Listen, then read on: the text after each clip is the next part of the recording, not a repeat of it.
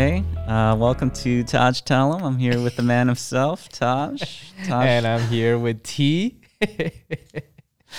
So what's up, Taj? What do you want to talk about today? Nothing much. I think we're just, starting a podcast. Oh, yeah, first episode. Welcome. Episode 1. And what time did we start? I think it was 20 after 4. Oh, what an auspicious number. So how did we think about getting this idea started? Oh, yeah, so I know, a couple weeks ago you were talking about, the presidential candidacy. And, I was taking that kind of position that a lot of people take, which is, too many candidates. I'm just going to wait till, the field gets winnowed out. But then you had, one candidate in mind in particular that you felt very strongly about. So I'm kind of curious. So that was Andrew Yang. So how'd you hear about Andrew Yang? Actually, I saw him in an article. And I think it was either a Forbes article or a Fortune article. I can't remember. But it was like, Andrew Yang, first Asian American running on the Democratic platform or something like that. And I was like, okay, we'll see what happens afterwards. And it was like March or something of this year, which is another ridiculous thing, why presidential candidates have to announce in and he announced in 2017. Oh, you're kidding. Oh, no, I'm not. And so I didn't really think about it until then I saw him come up on Joe Rogan's podcast. And I said, whoa, I'm curious. So I listened to him, and he's running on 3 basic platforms, but main platform is this thing called UBI, Universal Basic Income. UBI, that sounds like UTI. The gift that just keeps on giving. Yeah, I don't want that. Well, I feel like this could be the opposite of UTI. Okay, I do explain. So what for myself and for our one listener? You mean my wife? Which let me shout out to her, Wendy. She's at home with our new baby, and she's very wonderful in letting me do this. So I want to thank her. Oh, thank you, Wendy. But so UBI, or what Andrew Yang calls it, freedom dividend, is basically this notion that everybody should have a basic income that allows for them to cover their basic needs like food and basic housing. And the best part about UBI is there's no strings attached. It's basically just, hey, this is money for you. You do whatever you want with it. Okay, so it's $1,000 a month from the government, no strings attached. Yeah, sounds good. Sign me up. Yeah, why not, right? Why not? And so, on the surface of it, you're just thinking that's, you hear people, that's socialism. That's going to be just, what are you going to do with that? People are going to be lazy and all that stuff. But really, you have to listen to the explanation of it.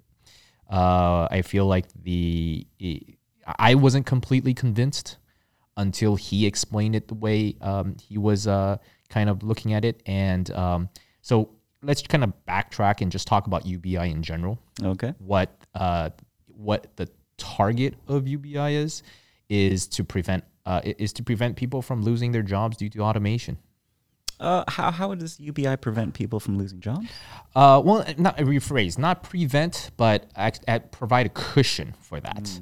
So, as you know, there's going to be, there's computers, AI, robots, self-driving cars.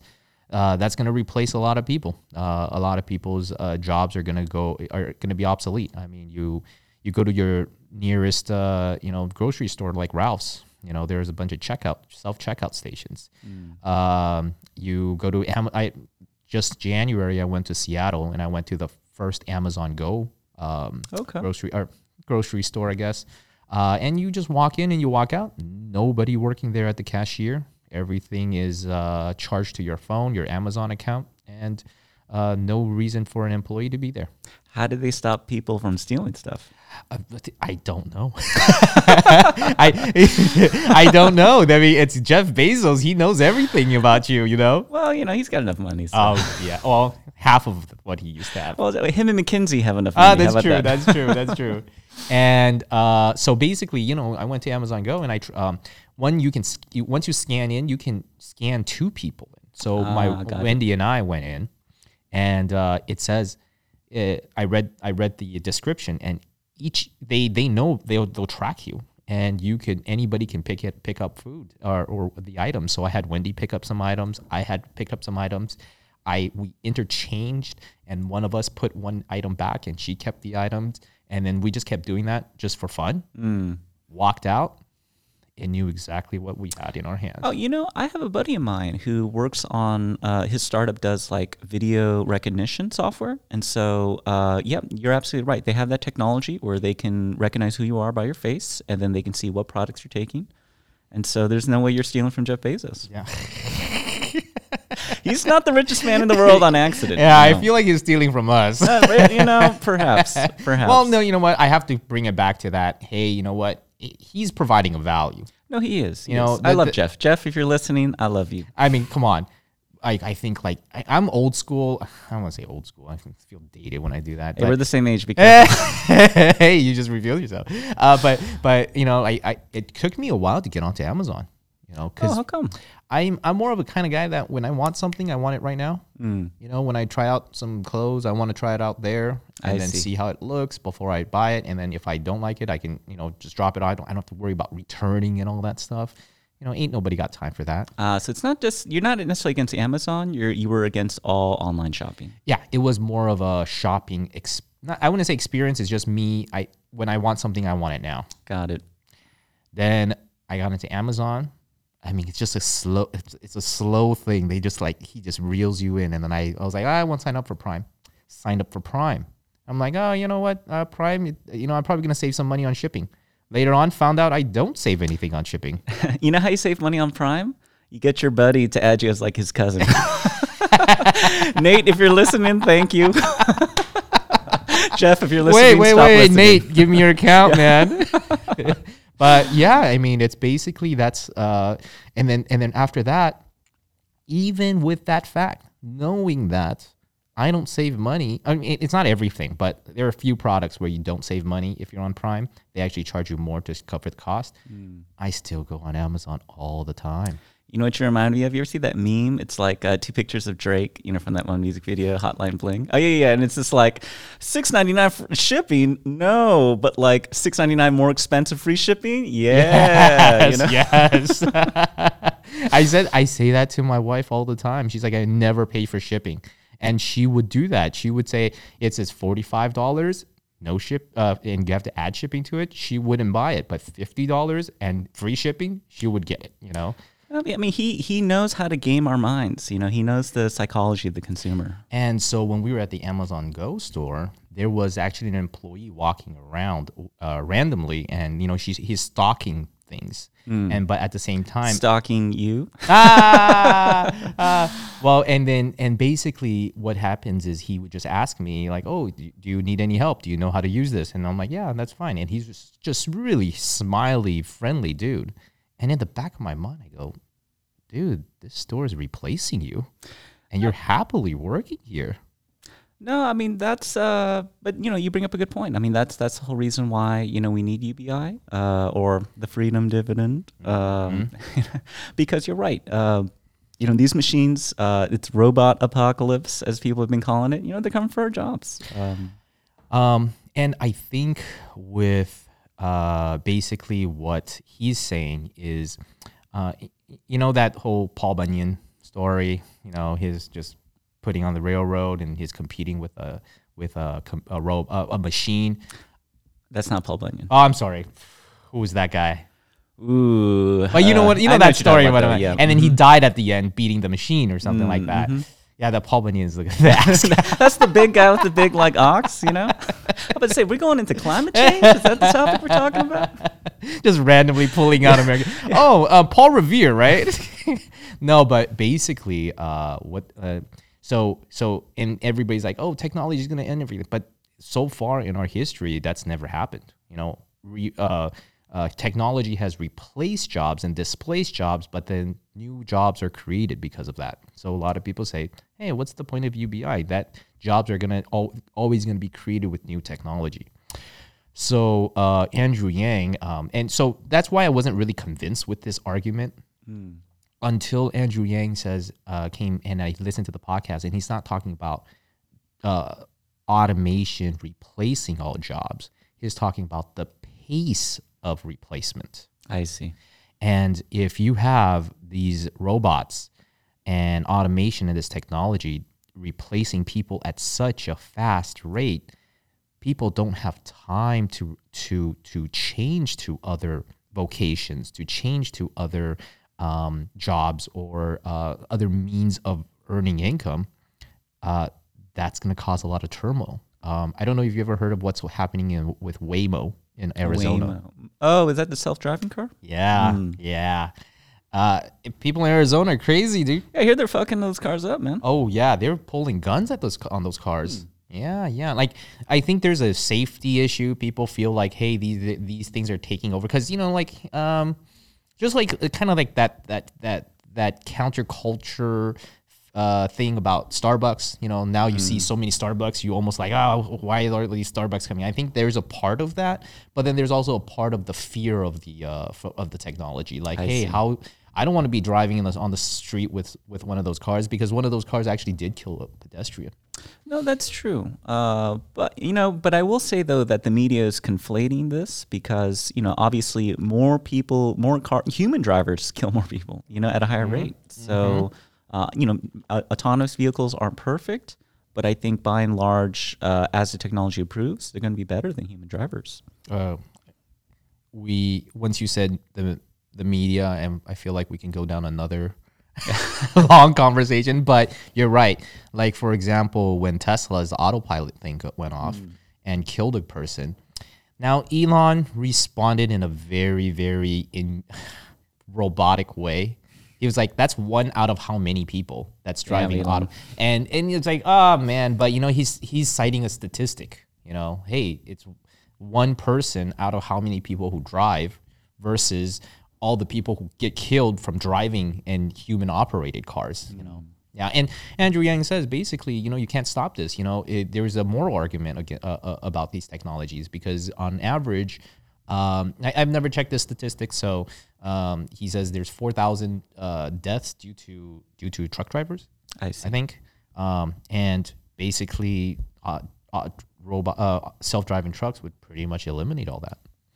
Yeah, what's interesting about the autonomous trucks? So what I've been hearing is how the technology is advancing. Like when they're on just like the interstate, like cruising, then full computer, like it's just a robot driving it. But then once they go into a city, because it's so unpredictable, they're going to have almost like a drone pilot, but for a truck, driving like in a simulator with like video screens around him. And so it's actually a human being that's going to be like piloting it within urban areas, at least in the beginning.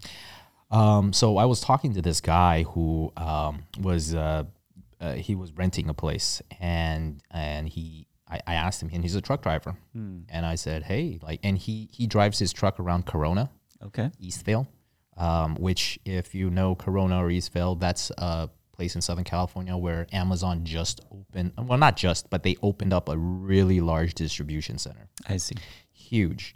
And when I saw him and I heard that he was a truck driver, and I said, hey, aren't you afraid of this truck driving, the self-driving trucks?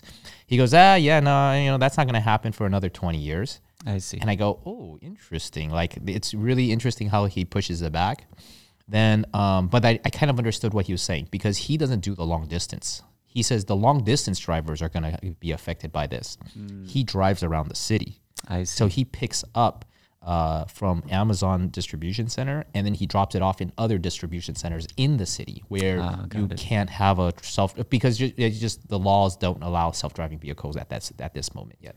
Plus the complexity, like the way AI learns, like machine learning, it's not like a human being. Like I heard this example where it's like, say you're going to teach your son, what a dog is. You show him two dogs, like he gets it. But a computer, like you got to show them like millions of pictures of dogs, and eventually it'll like be able to like identify every single dog. And I think similarly with the self-driving kind of tech, remember when we learned how to drive? For me, it was some Chinese guy sitting next to me like a Corolla, but hey, same here. and then he had the pedals too. So, I was like, why is this car stopping? But machines, they have to log so many different hours. So I think, to that guy's point, I can see him, his rationale.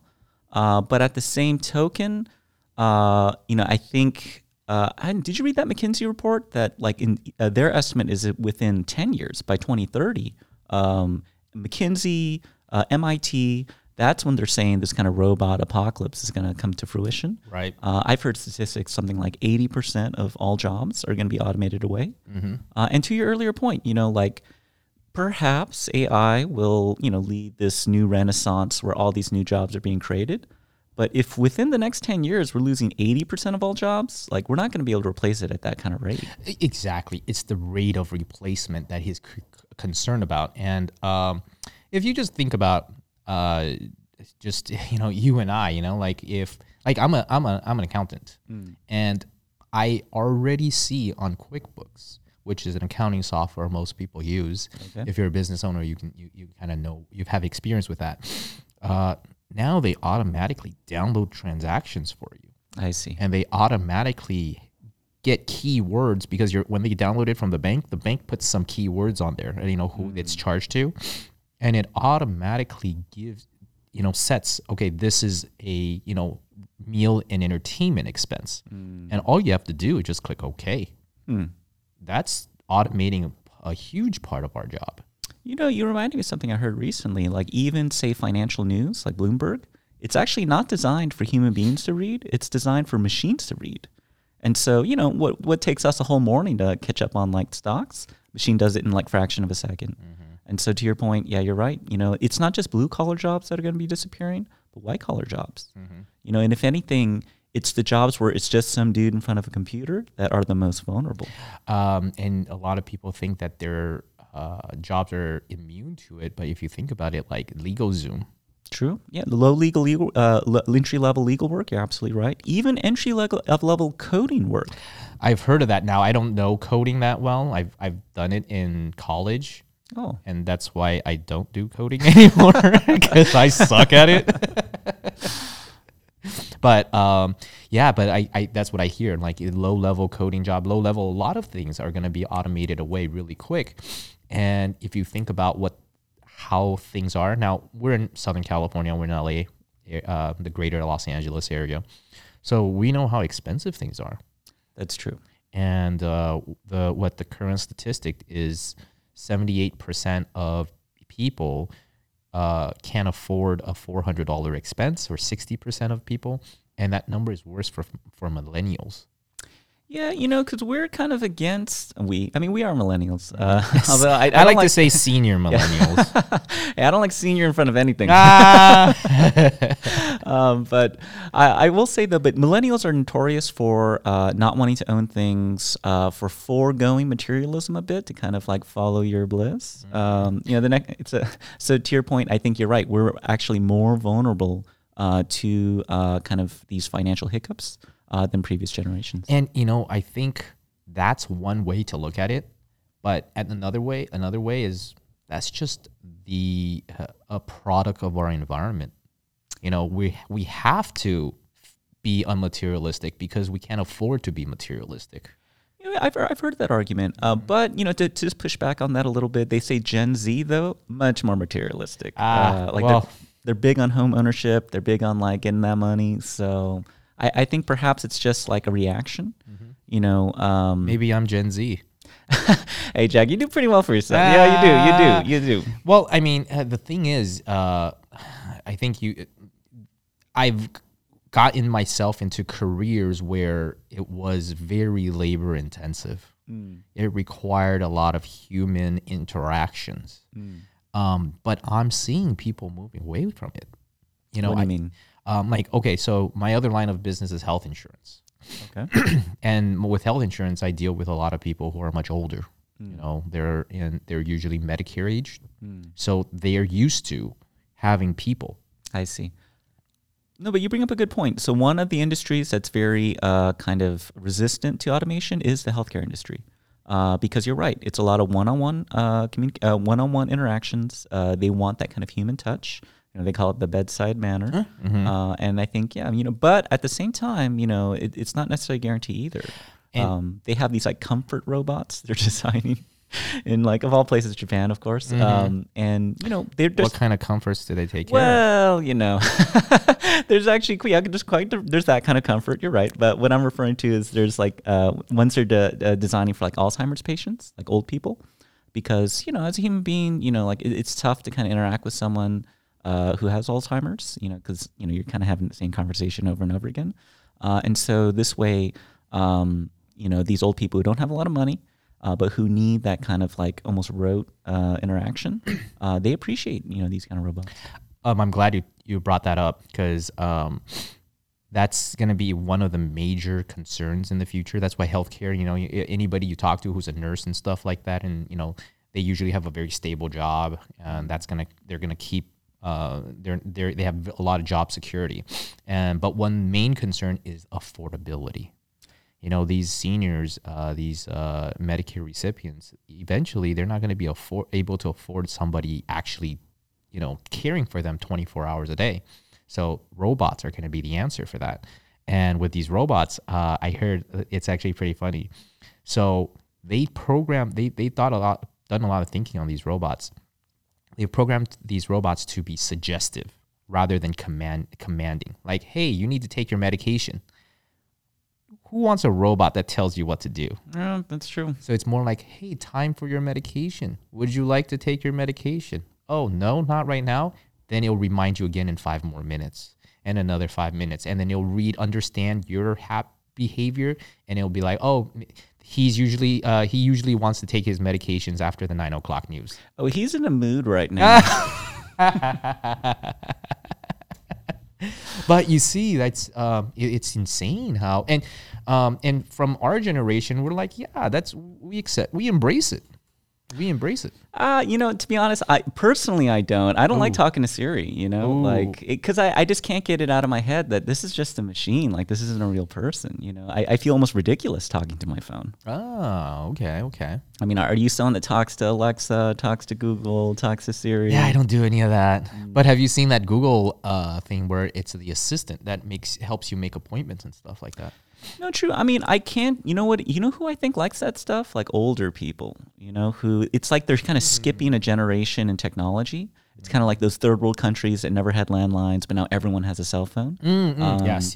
And I think it's the same thing. I grew up like loving computers. I love the keyboard. I love the mouse, but, someone like my mom, like she was terrible at the keyboard and the mouse, but like the moment like these touchscreen stuff, started becoming in vogue, like bam, she's on the phone, she's on the iPad, she's taking photos with the iPad, with my mom, with the there's the typing function, right? And you can't. It's really hard to type in Mandarin. So there's the other option where you write. I see. But my mom hasn't written in Mandarin for so long, so it's really hard for her to remember certain words and how to write it. So now she just prefers to just speak it, and she just speaks to the phone and tells it what to do. No, I mean, that's where I think technology, like, automation, we call it robot apocalypse. Like, it's just a bad thing, but it's actually a really good thing. Like, for example, like I do all my reading on like this iPad now. And I switched to like some paper books recently because I've been kind of visiting libraries. And I noticed like, man, like, I don't know what that word means. Like, I got to now type it into my phone, versus like Kindle, just highlight that and then boom. And so, I love these advancements. And so that's where, and I think most people do. And so that's why, like, I don't think it's good for us to kind of paint this robot, this feature of automation is only a bad thing. I think there's a lot of pros, but I think it needs to be kind of balanced with something. And I really love the UBI angle, So let me ask you, I know when I talked to you about UBI, what was your first initial reaction?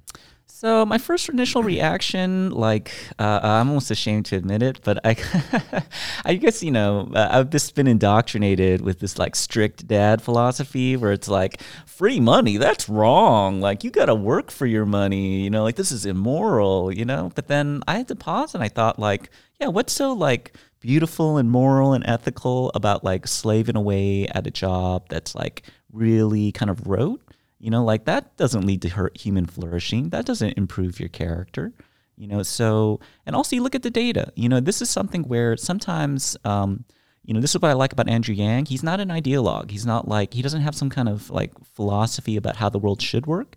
He looks at the data. He's like, hey, look, we all have that strict dad kind of philosophy, but if you look at the data, people who, are given support, they don't use it for like blowing hookers, they use it for, like paying down a debt, or like medical bills, even right now, like the family that Angie Yang is actually supporting $1,000 a month for a year in Iowa.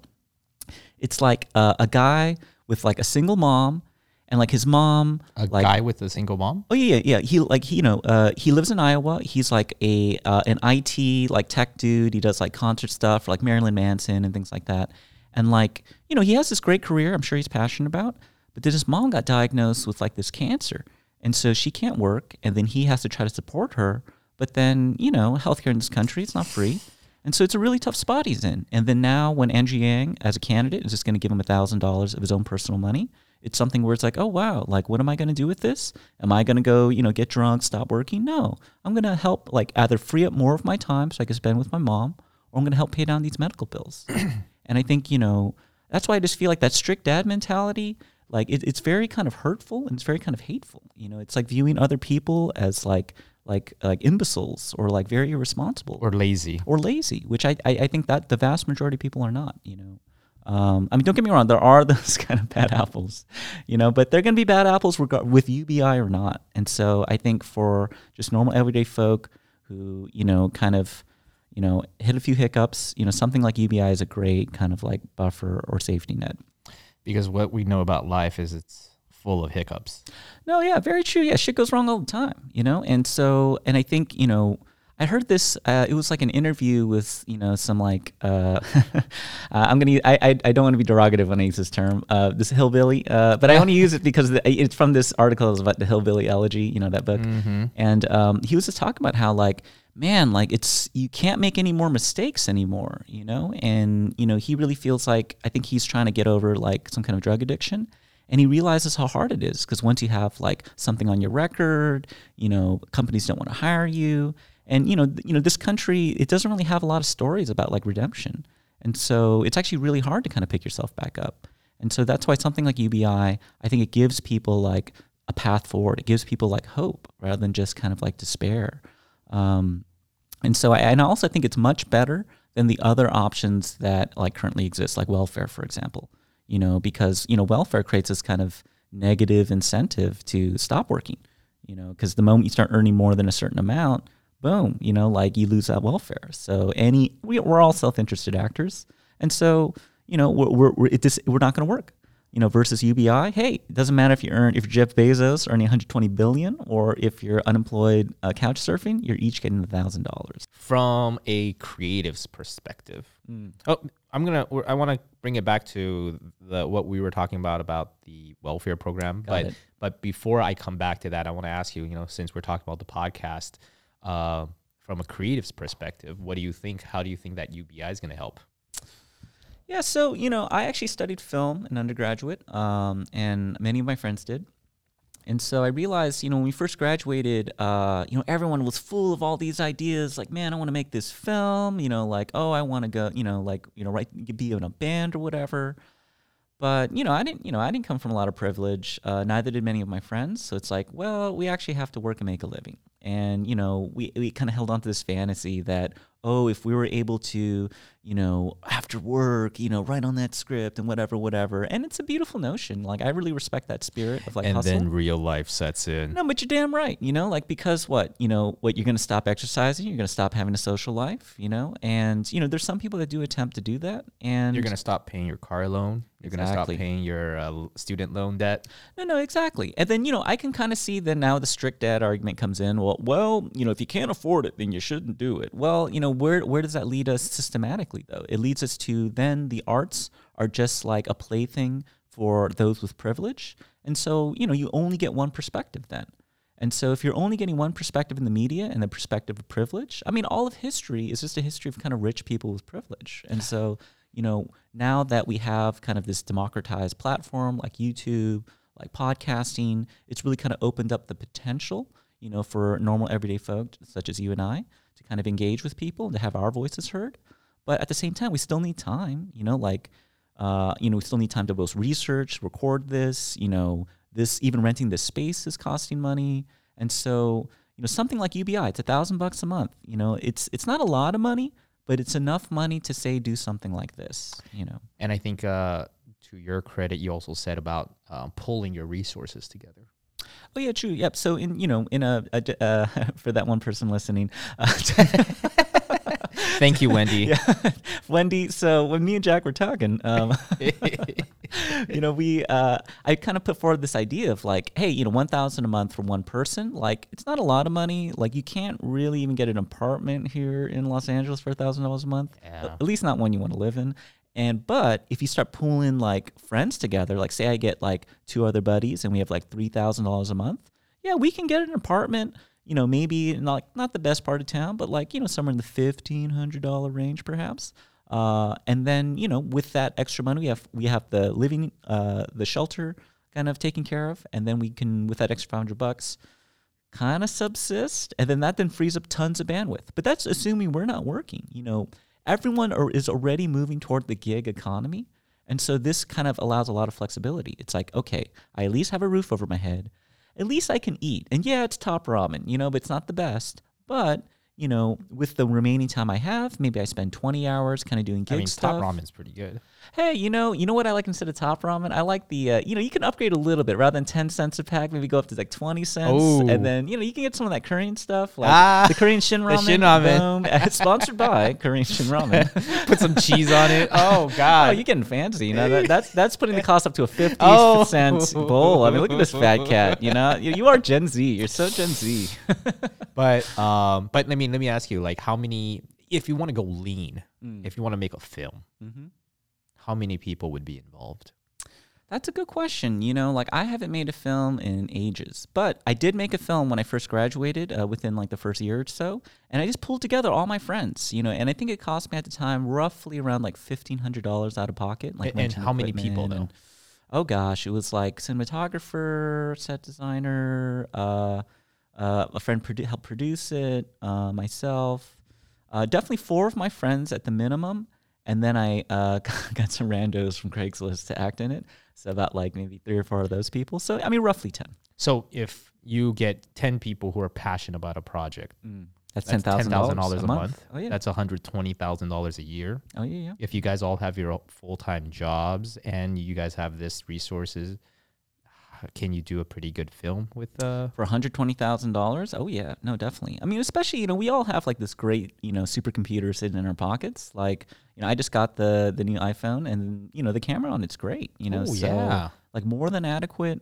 As a matter of fact, one of the cameras recording with your iPhone. Oh yeah, when you see the 2 shot, that's shot on an iPhone. Oh, shot on iPhone. Oh, we got to do that on the commercial, dude. All these sponsors, please send us the checks. Arrowhead. Yeah. Actually, I don't really like the taste of it. Kirkland. The negative sponsor. Kind of. Did you have anything else you want to finish?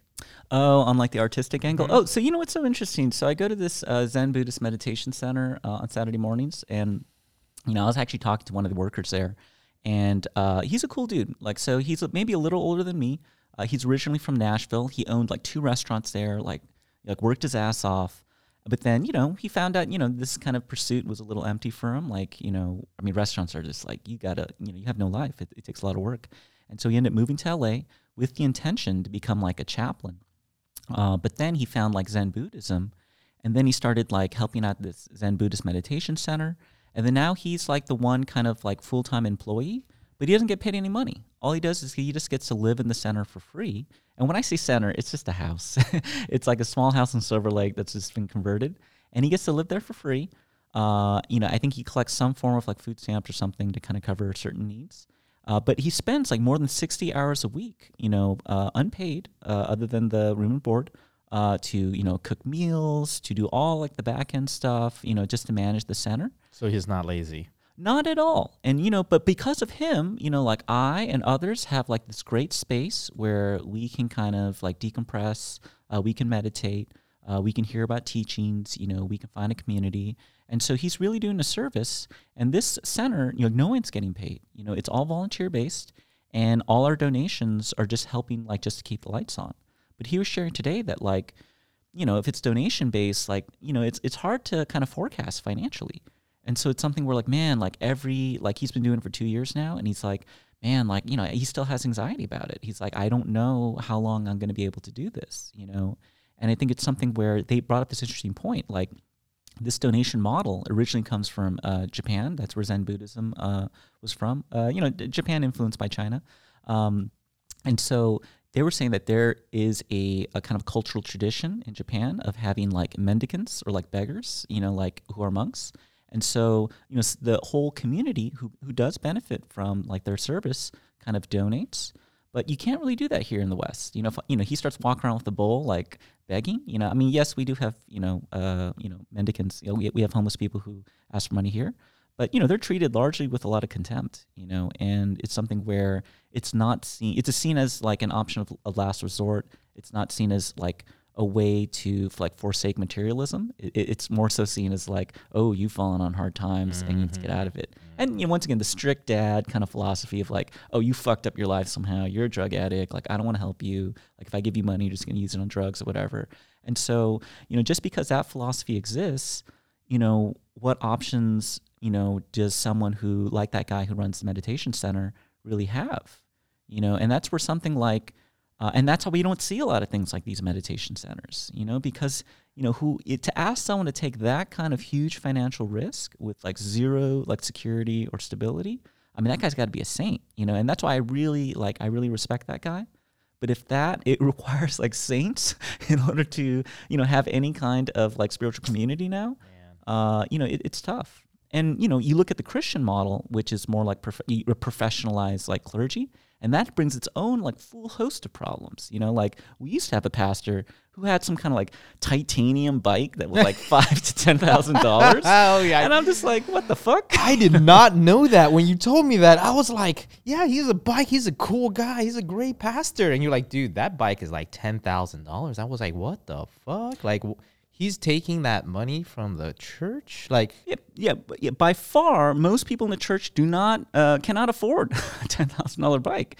And so it turns into this, like, monstrosity where, like, a pastor is seen as, like, a CEO, because he oversees this organization. And that's a terrible analog, for a pastor. If anything, the pastor should be showing us how to free ourselves from this materialism, not, like, how to really live in it, like, I mean, that sounds kind of funny, but you know what I mean? But how to, like, kind of be the most materialistic person that is, And it's something where I just feel like that's where you get, like, I mean, I only say that because that's where you get pastors who, I think there's this famous case where the guy's like, oh, God told me I need a private jet, so come on, guys. And it's just like, God didn't tell you that. Left behind. No. But I mean, yeah, I think it really changes your thinking. Right. Once you go, oh, whoa, now I have $1,000 a month. Like, you start become very resourceful. You can probably meditate better. Well, what it is you have options, number one, and number two, you just have less of that stress of, like, financial pressure. Like, they've done studies where this kind of scarcity mentality, it's like it actually lowers your IQ one whole standard deviation. Mm-hmm. And so when that happens, you're a lot more susceptible to, like, really hateful rhetoric, like, make America great again or whatever. But it's like the immigrants that are fucking shit up, and it's just something where, that's the whole reason, why, I feel like our political discourse is getting worse, because, it's not just, one person, but it's like many people who are now, like, they're like doom locusts, like they're really profiting from, this sense of kind of despair that people have, because, like, these, because now there's, like, professional polemicists, where, I can go out there and just spread the most, like, hateful fucking rhetoric, and if it connects to people who are having a hard time, then they're gonna, like, watch my videos. I collect more ad revenue, and so, what if it bleeds, it leads. That InfoWars. Well, true. I mean, I haven't actually watched too much of that, so I don't want to bash Alex Jones. I'm not bashing him, but I'm just saying, like, that's kind of the effect of it. But but you're right in the sense that it rewards like the most sensational, kind of shit, and like the most kind of hateful kind of stuff. I mean, it happens on both parties. Like, I don't want to just kind of like diss the right here. No, like, you're right. You're completely right on that, because I talk to my friends about politics and issues and stuff like that. And man, once you say something that you disagree with them, dude, they lay it on you. Oh, yeah. And I think that is a learned response by seeing outrage culture rewarded. Like I'm sure you've heard of that whole phenomena of like virtue signaling, where it's something like, oh, yeah, like I care about these people like using the bathroom, whatever, and it's just something where it's like, oh, and I'm this good person, I'm scoring points here, it's like this kind of almost worthiness contest, like who can kind of say the most. Who's the most altruistic person exactly. out there. But the problem is that leads to just kind of like empty rhetoric, where it's something like, yeah, it's easy to say, like, oh, like we should really kind of like help Syria right now, but like it's not your ass, going over there and like risking getting killed. It's easy for you to tell someone to go over there and risk their life. And I'm going to put this out on the limb as well. Oh yeah, let's let illegal immigration come in. They're illegal. I mean, they're coming from poor countries. They need help. They we're the richest country in the world. Now, then I ask them, what if they move to your next door neighbor? What if they become your next door neighbor? It takes them a step back. Now, I'm not saying that they're bad people or anything like that, but no, it's going to change your neighborhood. It's going to change things for you. Now, if you're willing for that to be right there at your doorsteps, that's a whole different story too. Actually, I mean, that NIMBY, that not in my backyard, phenomena, like that's here in LA. There was this kind of famous case, in Koreatown where they wanted to open up like a homeless shelter. Oh, yeah. See, the homeless problem here too. Mm-hmm. So it's something where they're trying to open it, I think, near like Vermont and like 7th, Vermont and 6th. So right near like Obi Bear, right near like, I don't know if you've been to Kobowu, like a lot of like great restaurants. And so, the Korean American community, the business owners, they really push back. They're just like, hey, like this is going to hurt our business. Like we're all for helping, this problem. Just not here. But yeah, just not here, and it's just something where, there's an issue of justice, especially in this case where, they're not trying to open one up in like Bel Air, The whole reason why they're trying to open one up in Koreatown is because by and large, Asians and Asian Americans don't vote. And so Mayor Garcetti's just like, fuck these guys, like they're not voting for me anyway. So you know what? Let's just put it here. Like the rich donor class that I benefit from in Bel Air, I can't put it there. I'm not going to get reelected. Mm-hmm. And so that's why I say like it's a little more complicated. Because don't get me wrong, from the spirit of like, when I want to help the homeless, I want to help refugees, I want to help like illegal immigrants. Like don't get me wrong, my heart goes out to them, but like, let's make sure the actions we're taking are actually helping them. That it's not some kind of this empty rhetoric that, because right now we've been throwing tons of money at the homeless problem and it's gotten only worse. You're right. Because, the phenomena is the more we invest into homeless services, then it attracts more homeless people from around the country. And in fact, there's been cases where they bus in, other states and cities bus in their homeless to Los Angeles. And I hear they pay people to bust them out too. Exactly. So it's something where, look, I don't know the solution for this problem. It's bigger than us. It's huge. I don't think anyone knows the solution. But that's why I like the idea of UBI, because or universal basic income, because this way, let the market solve it. Because hey, for all those people who are like, it's not fair that they give Jeff Bezos $1,000. It should be means tested. Well, you know what? If you don't want that $1,000, then you have an extra $1,000 to donate. You have an extra $1,000, to give to me,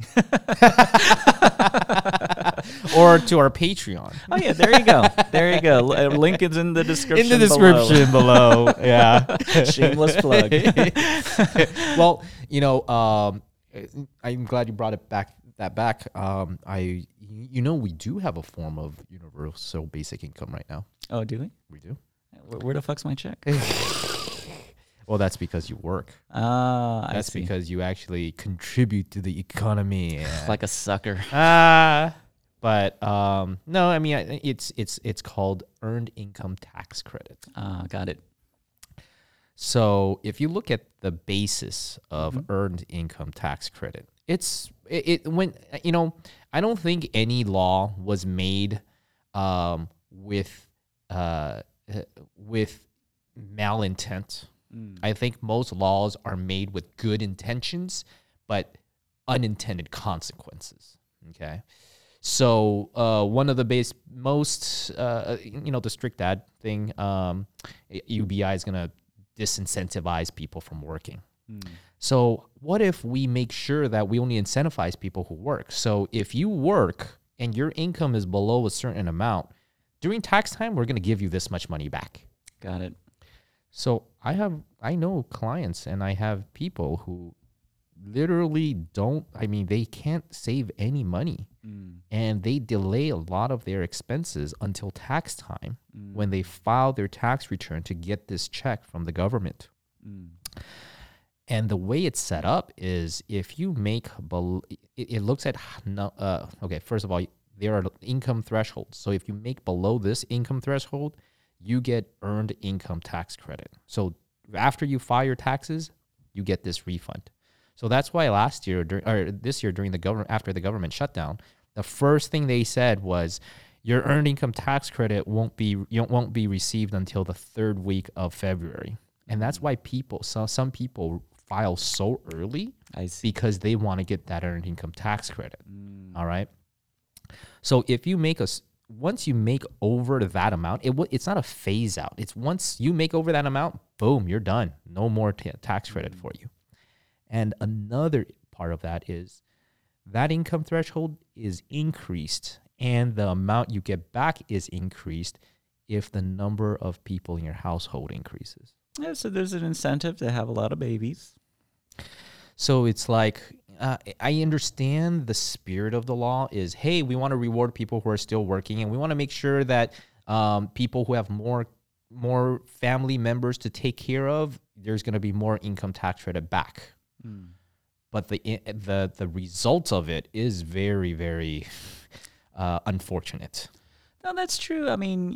Yes, the West does have this kind of like birth, issue, but maybe that's a good issue, because maybe we have too many people, I think, to be fair, because here's the thing, with just everyone having 2 kids, then it leads to a slight population decline. And I think that's fine. We're using so many resources as it is that, maybe that's a good thing. I don't think this idea of like, we're at 7 billion, let's get to 8, 10. I don't know if that's such a great idea. In some ways, that goes to like one of Andrew Yang's points where it's like, we're using a lot of antiquated metrics to see like, what we should be like shooting for. For example, like GDP, yes. And this is something where, and I think like population size is another. I don't necessarily think more population is better. That Zen Buddhist center probably doesn't add to GDP.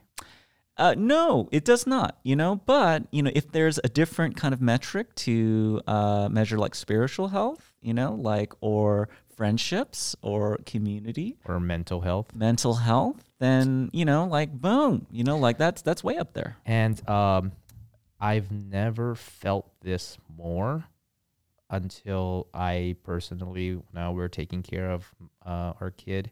Andrew Yang always says, he has 2 kids, and his wife decided to stay at home to take care of the 2 kids, and GDP values her work at 0. Slacker. Yeah, come on. She's so lazy. Come on, do some work. Get back to work. And I have friends who basically, they actually have to put themselves out of the workforce to take care of the kids because childcare is so expensive that it makes no sense for her to go work. No, that's very true. And I think it's something where, because look, this loss of 80% of jobs, like MIT, McKinsey, they're saying it's happening in 10 years, like much smarter people than you or I or most people listening to this podcast. Sorry, Wendy. Are saying this is like fact. Data is pointing this way. It's not an opinion. And so once that happens, it's not just a financial impact, but it's like, where are people going to find meaning, to their lives? And so it's something where even philosophically, this is where an interesting aspect of the presidency is more than just like some dude like making policy decisions, but he's kind of like a figurehead. He's like, because case in point, like with Trump in office, it's like, and now everyone sees that and goes like, oh, you know what? This is the kind of world we live in. It's okay to lie, because obviously there's no consequences to it. You know, like it's okay to kind of grab pussies, you know, because you know, because it's just something where it's like, you know, he is just to clarify, it's not okay. No, definitely not. We don't approve. No, don't grab them. But I think that, you know, the outrage as well that came out of that, it shows that the presidency is more than just like some dude making policy decisions. That he is kind of a mirror, you know, to America and our culture and what our values are. And so it's something where, you know, Andrew Yang, the fact that he's talking about, hey man, like we got like a broken philosophy right now where like money, it's the almighty dollar, you know, and it's something where, hey, let's be human beings first, like humanity first. Like that's one of his kind of like mantras. And so that's another reason why I like the guy. You know, in fact, you mentioned his wife. I saw this interesting quote from his wife. I'm going to read it to you. And I think that kind of captures like what kind of man he is. And so, so his wife, you know, he met her in college. You know, after he graduated. So, you know, what's he doing in college? But you know, she said, he quote, he's very much after the truth of things and not preoccupied with how others think of him or perceive him. And now speaking about when she first met him, he seemed so earnest and genuine. I felt like he wore his heart on his sleeve, which was refreshing. I joke with him now even. It's like he had no game. The game of no game. That's very Zen Buddhist. He wasn't trying to game it in any way, and I really love that about him. And so, you know, this shows that, you know, that's actually one reason, like, we got a chance to actually meet him, and he just seemed like a really kind of genuine dude, you know, like, it didn't seem like he was trying to just say things to kind of sound right. Like, he's kind of a dorky dude. He kind of has the vibe of like a science teacher, you know, he's just like, what state has UBI? Alaska. And how do they pay for it? Oil. What's the oil of the 21st century? Marijuana. No, it's tech. But I mean, like that kind of call and response, like, you know, that's some dorky stuff that comes from like a math class, but it's very endearing, you know, and I think that shows just like what kind of guy he is. And so, you know, I mean, even like I read this quote where like he's talking about, you know, he was reading this Atlantic article that talked about how like power causes brain damage, and how like you know, they actually look at power causes. Oh yeah, having power. Oh, and he said, well, we can see that right now. Well, you know, where do we see it? But he said, quote, they actually looked at the physiology of people's brains who have been in positions of power, and it actually showed that their centers of empathy had eroded. That story actually had a profound effect on me. It was scientific, it was real, and explained a lot to me, because I've met a lot of powerful people, and a lot of them have had what I call the force field, where you say something to them and it doesn't really sink in. It's like things are bouncing off. I've always been conscious that I never want that force field. Wow, that's powerful. Yeah, you know, and that's the guy who doesn't, who's suspicious of power is exactly the kind of guy we want in power. You know, we don't want some guy that loves power that only sees the good part of it. And that goes not just to, you know, whoever, you know, the current guy in the current administration, but even like some of these very strident kind of like left-wing progressive folk. You know, it's something where it's like, whoa, you know, like, I don't want you bringing that anger, you know, into the Oval Office, because now it just seems like it's gonna be more and more divisive to our country. I feel like every single time I read a political or a candidate's website, or I listen to their speech, it's all, we need to fight for it. We need to fight for this right. We need to fight for that. And yes, yeah, we do. I understand that spirit. I understand how it worked in the 70s, you know, like, yeah, we got to fight for your right, you know. I feel like we have to move past that now. It's like, hey, what works? No, that's true. You know, because I just feel like when everyone's just like yelling at each other, you know, like that conversation's going nowhere, you know. And that's actually one of the onuses for us starting this podcast, because we just want a space for like civil conversation. Where we can actually talk about ideas, we can engage respectfully, you know, like we want to model the kind of conversations, you know, we want everyone to be happy, you know, like there's no reason, like, I mean, Barack Obama said this, we can disagree without being disagreeable. And, it's just sad that, that trend is going the opposite direction right now. I was talking to my friend about these political issues, and she goes, yeah, you know what? I think the country is divided into 3 parts. Okay. And I just want to get rid of the middle. No, that's not right. You're right. That's not See, right. and I don't like that. I mean, and also, there's a bunch of people who are like, oh, let's do away with the electoral college. Because, hey, like the electoral college is all messed up. You get the popular vote and you lose. But I don't know. This is going to be an unpopular opinion. I don't think so. I think we need to keep it because it provides the voice for people who don't have that voice. If we got rid of the electoral college, all the presidents are just going to focus on LA and New York.